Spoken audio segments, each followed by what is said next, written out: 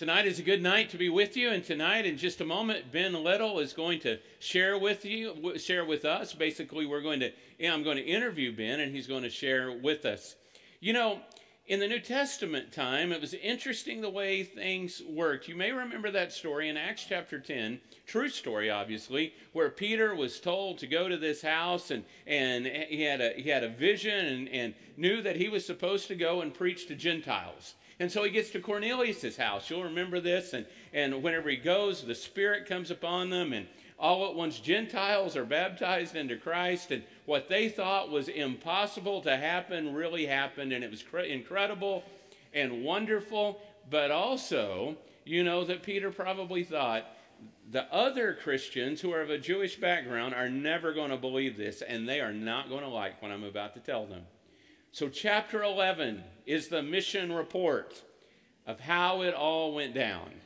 And it's almost an exact repeat of chapter 10.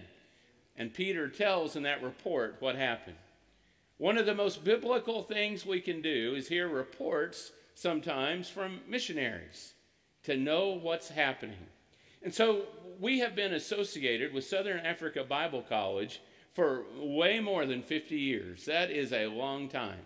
It's not just an individual. It's a large, what you might say, entity that is preaching the gospel in lots of different places. And Ben Little is in the country. He came from South Africa. He's a South African. He's been here for a few weeks. He has already preached 3 times today in Fort Worth. And so after his last time at 1 o'clock, Kirk Easton picked him up and brought him, and he hurried here. So here he is tonight, and I'm going to interview him so you can hear a little bit in his own words about what's happening in South Africa. And so, Ben, come on up, and I want to share some things. I'm not going to be calling anyone. I have my questions on the phone, okay? I may have to call someone. What should I ask him next, you know? So tell us about how you were introduced to Jesus. Well, that could take at least 30 minutes, and being a typical preacher, you know, but I'm going to respect time and just say that I grew up in the Catholic persuasion, and as a child, a young boy, I always had the desire to preach. I knew from the age of 8 years old that I would preach one day. I didn't know how, I didn't know where. I thought I would go into the Catholic seminary as a 20-year-old and take 7 years to study to become a Catholic priest. But through a series of events, you know, and I'll spare you several of the details, but someone gave me a Bible. And of course, speaking for myself and the background, the context where I come from, we thought a Bible was something you put on the shelf, and it was a holy book, and you left it there, you never opened it. And I started reading the Bible, and it was like cool water to a thirsty soul. And so I started searching, and I came across a text which I had never read before. I went from the book of Proverbs to the Gospels, and I eventually found myself in John chapter 3. And the discourse with Nicodemus that Jesus has one night. And the words sprang off the page at me where Jesus says in John chapter 3, verses 3 through 5, unless a man is born again, he cannot see the kingdom of heaven. And then in verse 5, unless a man is born again of water and the Spirit, he cannot enter the kingdom of heaven. And these words resonated with me, and I knew I was in trouble because I knew I wasn't born again. And so I went to as any, you know, good Catholic would do, you go to your priest and you inquire, what does the text mean? And I think the worst thing he could have done to me was to fob me off and say, oh, don't worry about that. I'll study that with you. I'll tell you what that's all about. And he never did. And that set me on a trajectory to find out what the truth was. And just 2 things very quickly. Firstly, I'd never heard of the Church of Christ as a child growing up, even though there was a church less than a mile away from my house growing up. And they'd never knocked on my door and introduced themselves to me. And so I went on a search for the truth that involved several denominations. I even considered Islam at one stage because I was so desperate to know the truth. And then eventually I would meet a young lady that was studying with a preacher. I had already by that time left the Catholic Church. I'd been baptized in a denomination, didn't know why, they couldn't tell me why. and I still wasn't sure of what I believed. And when I started dating this young lady, she said, I'm studying with a Church of Christ preacher. Do you want to come along? And I did. And he and I studied, and I was, full of zeal, no knowledge at all of the Bible, jumping up and down as, charismatic denominational people do. And he turned to Acts chapter 2, and he asked me to read verse 38, which I did. And he said to me, were you baptized for those reasons? And I said, this is the first time I've heard about being baptized for the remission of sins and receiving the Holy Spirit. And so he said, what do you think? I said, well, I need to do this right. And I did. And so I became a member of the Church of Christ in 1999, and I was married that same year, hit the ground running, and that was my start, my walk with the Lord.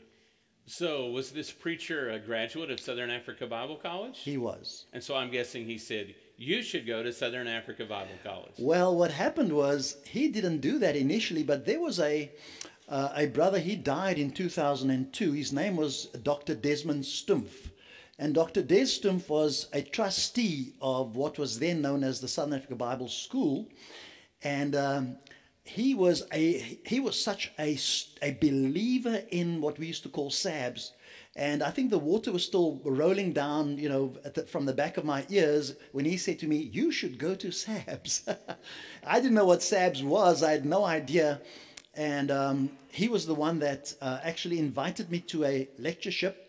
And the very first lectureship that I went to, I was if you could find heaven on earth, for me that was heaven on earth at that time. It was like a foretaste. I even wrote a little poem about the lectureship because it had such an impact on my life. And stepping onto the hallowed ground, Kirk Eason was telling me earlier about the Holy Lands where the Texas A&M college is. And for me, that was my first experience of the Southern Africa Bible College, was stepping onto hallowed ground. In fact, I didn't think they would accept me as a student. That was my initial, thought. So Des Stumpf was initially the one responsible for igniting that spark in me to go and study at the Bible College. So how did that benefit you after you got there? And you're a graduate, right? I am, yes, so sir. What are kind of the benefits you've received? Well, for me it is unquantifiable. Because firstly, as I said, I didn't think they would accept me. I'd only been a Christian for a couple of years. I was newly married. I had our little girl was, she was basically a newborn, few months old. And so there were so many things standing in our way of going. And obviously prayer, I prayed about it, all the time. I said, Lord, I want to go. I was running a small business from home. So I was in a position where one could consider yourself as reasonably, in a comfort zone, comfortable. But my desire to preach, and especially because I had not known the truth prior, and so this was a burning in my heart and in my bones that I wanted to equip myself, and I knew that the Bible college was the place to go. I must say, by the same token, because I'm a natural skeptic, I was still finding my way and thinking, if there is a loophole in the theology of what the churches of Christ teach, I will find that loophole. This is just how my brain works, And so I went to the Bible college and I paid attention every single class. While some guys slept, while men slept, I was awake because I wanted to know. I didn't want to miss a thing. Had my Greek and Hebrew study Bible, checked every single word that the guy up front spoke. And after 3 years, I came away knowing that what the Southern Africa Bible College teaches is the truth and nothing but the truth. And I learned methods. My desire for evangelism was born at the Bible College and developed at the Bible College. And so the skills that I learned at the Bible College and things that I developed over time on my own have really benefited me greatly. And I make my boast in the Lord because since becoming a Christian, I've been involved with, either directly or indirectly, involved with the baptisms of over 400 people. Wow. directly. I know that's not a very big number, and I repent of that. We need to do a lot better. Sounds pretty good. So, including members of my family and even my dear dad. My dad was also baptized as a result. So it is unquantifiable. I cannot measure whenever I would speak at the lectureship at the, when we promote the Bible College at that little segment in the evenings, I would talk about the Bible College as a gift that keeps on giving. And so maybe this is a good point for me to also say thank you to you all. Thank you to the memorial congregation, the elders, the missions committee, Brother David Duncan, and everyone that's involved with supporting and encouraging and praying for the Bible College, because your gift has given something to the Bible College that has given something to me, to my family, to the church, and I believe to the country as a whole, because we don't know how far this will go in time to come. And I wanted to ask you that in a moment. But I was thinking about the benefits you got from there, and then I was thinking about a benefit you could give me to help my preaching, and that is if I could say burning in my bones the way you do. I would be a much more interesting preacher, let me tell you. So you started to talk about Southern Africa Bible College, about SABS and what it's done, and SABS is in, and I've had the privilege of going there, is in Benoni, which is a suburb of Johannesburg, which is in South Africa. So when you start thinking about Benoni and South Africa and all of sub-Saharan Africa, what kind of impact is SABS having? Are there students from other places? Are there students that go out, graduate, and go to other places as well? What is the impact like? Again, it would be very difficult to quantify that, to assess that accurately. I think only the Lord would know, but it has been very widespread. If memory serves, and Brother Kirk might be able to help us with this, we have graduates that are in over 20 different countries. Wow. How many? Over 50. Thank you, Brother Kirk. Wow. I was going to go there, but I thought that I might be wrong. So it's over 50 countries where we have graduates. We have graduates, of course, right here in the United States. We'd like to have them back. But the U.S. has gained, as a result of graduates working here as preachers. We also have, if I think of the United Kingdom, England, Ireland, Scotland, in France, I know you say France, in France, and also Austria as well. Then, of course, down in New Zealand and Australia. I think at one stage we had a student from Israel as well. And we also had a student from Ukraine. Michael Dorogokuplia was a student that came to South Africa from the Ukraine and is now living in Australia. So again, it is unquantifiable, the number of congregations that have been started by graduates.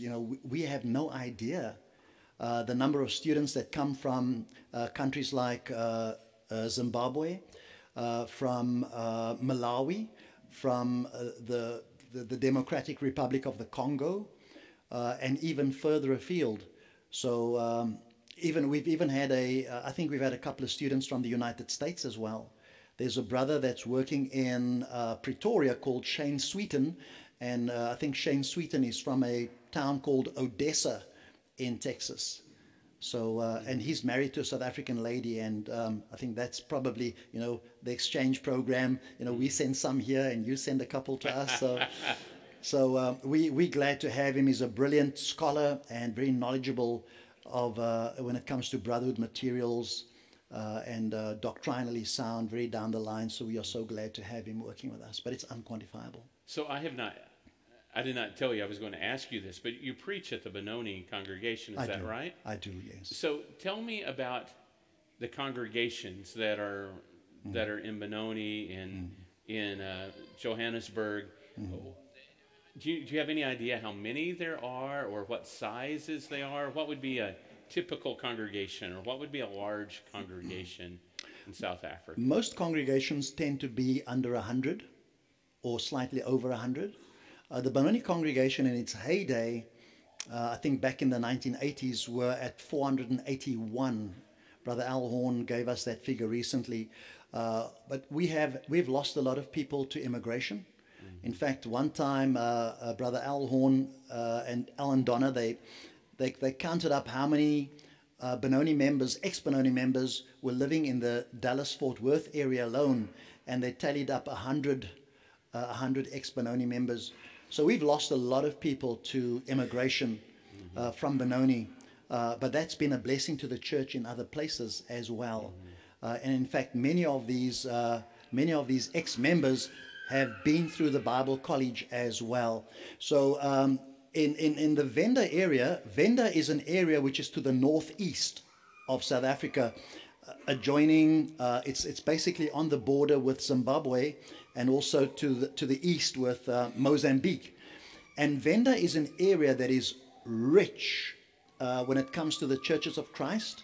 And we have several graduates working with congregations there. In fact, the biggest congregation in South Africa is in a town called Chitambini in Venda. And Chitambini has a preacher who is also a graduate of the Bible College. And that congregation is sitting at about 800. Wow. Yeah. That was pre-COVID levels. I think they've dropped down a bit, lost about 20%. But like everyone else, we're also in the process of rebuilding and getting the numbers back up. So if you look at the congregations in the Johannesburg area, just about every congregation will have someone who has either spent some time at the college or is a graduate of the college, either working there as the preacher or helping with preaching and teaching.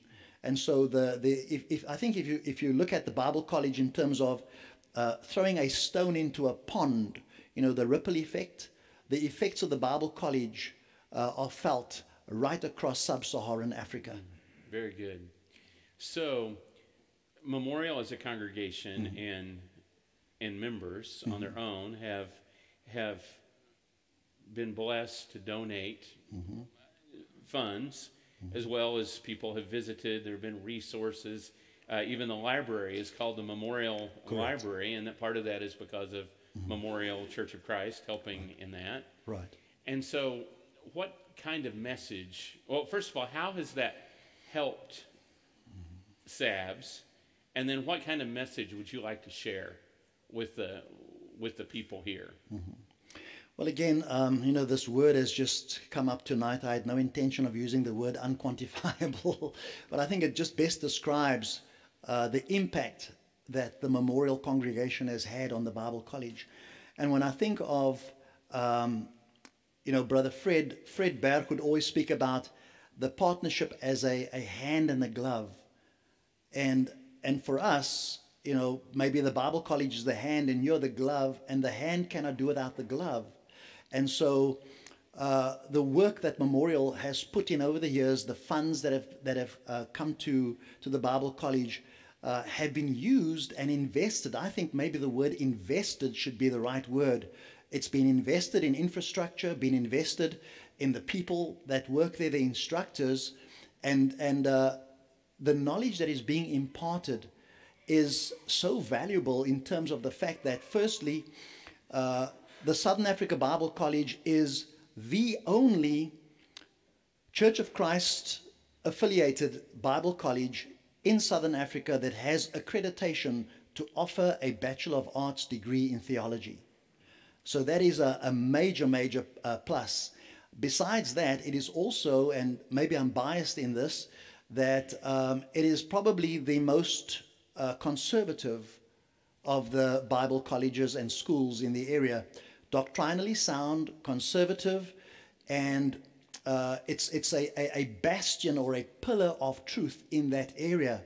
And so what Memorial has helped over the years is to maintain that doctrinal purity and to maintain the school by helping with funding so that we can continue with this institution. Because if I were to look at it from a negative standpoint, what would happen to the churches of Christ in South Africa, Southern Africa, if we removed the Bible College out of the equation? If, God forbid, the Bible College had to close its doors, we would lose the jewel in the crown, as it were. We would lose the jewel. It would be like turning off the lights, and walking away. this is the impact that the Bible College has had. It has a reputation that has spread far and wide. Every congregation knows about the Bible College and the effects of it. The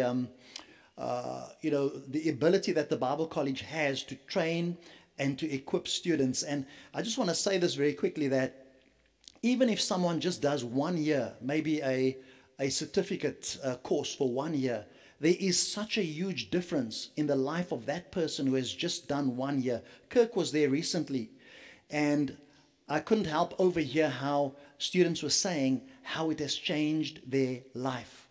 There's one young lady, she's actually doing, she has spread her studies over 4 years, and she keeps telling us how the Bible College has changed her life. So it's not just the imparting of biblical knowledge and theological training, but it is also on a personal level, where the Bible College changes people for the better and improves the quality of their personal life as well.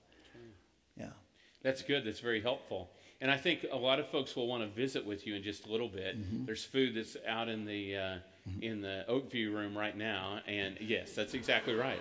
That's why we should stop talking, right? Okay. But I'm going to go off the stage and let you offer the invitation for anyone who would like to respond. Thank you very much. Okay. Thank you. I appreciate the invitation to come tonight. This is my third visit here to Memorial. And the first time I came, I was the guest of Sister Virginia Penninger. Is she here tonight? I know she's probably... Okay. I would love to see her. She became my American mama. So she's adopted me, and she used to write and send me cards up until a few years ago. But I just wanted to say that as well, being over here this time, I was able to go to the World Bible School Global Missions Conference in Burleson, Texas. And what an absolute joy to rub shoulders with missionaries and men and their families, their wives that work in other parts of the world like the Ukraine. And we hear of what's happening in the Ukraine, the challenges that they face over there. Brothers working in Thailand, Cambodia, other parts of Africa. And to be refreshed by the stories, the real life stories of these men. And I just wanted to share one thing that was shared with me about a missionary that went down to South America. And when they were on mission, they had a motto or a slogan, if you will, which is taken from Luke chapter 10 and verse 2. So they had, their slogan was 10:02. And every time that it was 2 minutes after 10, they would say a prayer in line with Luke chapter 10, verse 2, which says, where Jesus says to his disciples, pray the Lord of the harvest and ask the Lord of harvest to send forth workers into his harvest field. So that's my one request tonight, that you continue to pray for the work in South Africa, that we can continue to raise up workers and to send them off into the harvest field. I was also told at this conference that for decades, the Churches of Christ have had around 800 missionaries collectively working in various parts of the world. And that number is still pretty much constant. And just to tell you that in South Africa alone, we could use 800 missionaries. We could use 800 evangelists. We have a population that's somewhere between 70 and 90 million. So it's a fairly large population. And we want to reach people for Christ. We want to reach them with the saving message of the gospel. And remember how Paul says in Romans chapter 1 verse 16, I am not ashamed of the gospel, because it is the power of God for the salvation of all who believe. And I, for one, I am so privileged, I consider myself to be so blessed that I was able to hear the gospel, the true gospel, the only gospel that Paul defends to the Galatians in Galatians 1 verse 8, where he says that even if we or an angel from heaven came down and preached to you any other gospel other than the one that you have believed, may they be or he be eternally condemned. And I think the reason why Paul says that is because the gospel is that important. To me, still today, my favorite verse in the book of Acts is found in Acts chapter 2, verse 38. You know that verse. We preach it every week, where Peter says to those that were cut to the heart, repent and be baptized, every one of you, in the name of Jesus Christ. And he gives us two vitally important reasons. And these were reasons, as I said earlier, I never knew that baptism was for the remission of sins. The biggest problem that mankind has is the problem with sin. And no one can forgive sin but God alone. And so he says, you need to be baptized, every one of you, for the remission of sins.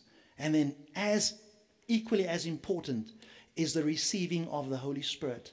Just probably a day ago, one of my World Bible School online students wrote me a message asking me about baptism and what happens when one is immersed in water.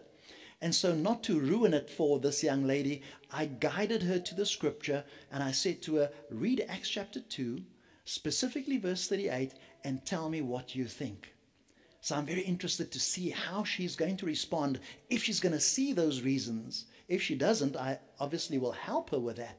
But I think it's so much better when people see the need themselves to obey the gospel, to repent and be baptized, to have their sins forgiven, washed away by the blood of Jesus in the watery grave of baptism, and to receive that gift of the Holy Spirit that identifies us as the children of the Most High God. I cannot stop talking about this message. We sing the song, Tell Me the Old, Old Story. And it's such a beautiful story, and it needs to be told and retold, and retold in every successive generation. The work of restoration continues from generation to generation. And once more, the Memorial Church of Christ is helping us in South Africa to restore individuals, to restore churches, and to bring people back to the original pattern that Jesus had intended for the world. So God's invitation is open to everyone. And I want to plead with you tonight. This is on behalf of the Lord, as the Apostle Paul pleads with the Corinthians, where he says, be reconciled to God. And if there's anyone here tonight that needs to obey the gospel, I plead with you to not delay it any longer. Or if you feel that you've wandered away and maybe the world has tempted you in ways that you found irresistible and you need to repent, again, on behalf of the Lord, I would like to invite you to come forward. If you need the prayers of the saints, if you need to speak with someone, there are elders here that can help you and ministers here that can pray with you and for you. So if you need to be baptized, if you need to respond to the Lord's invitation, please come as together we stand, as together we sing.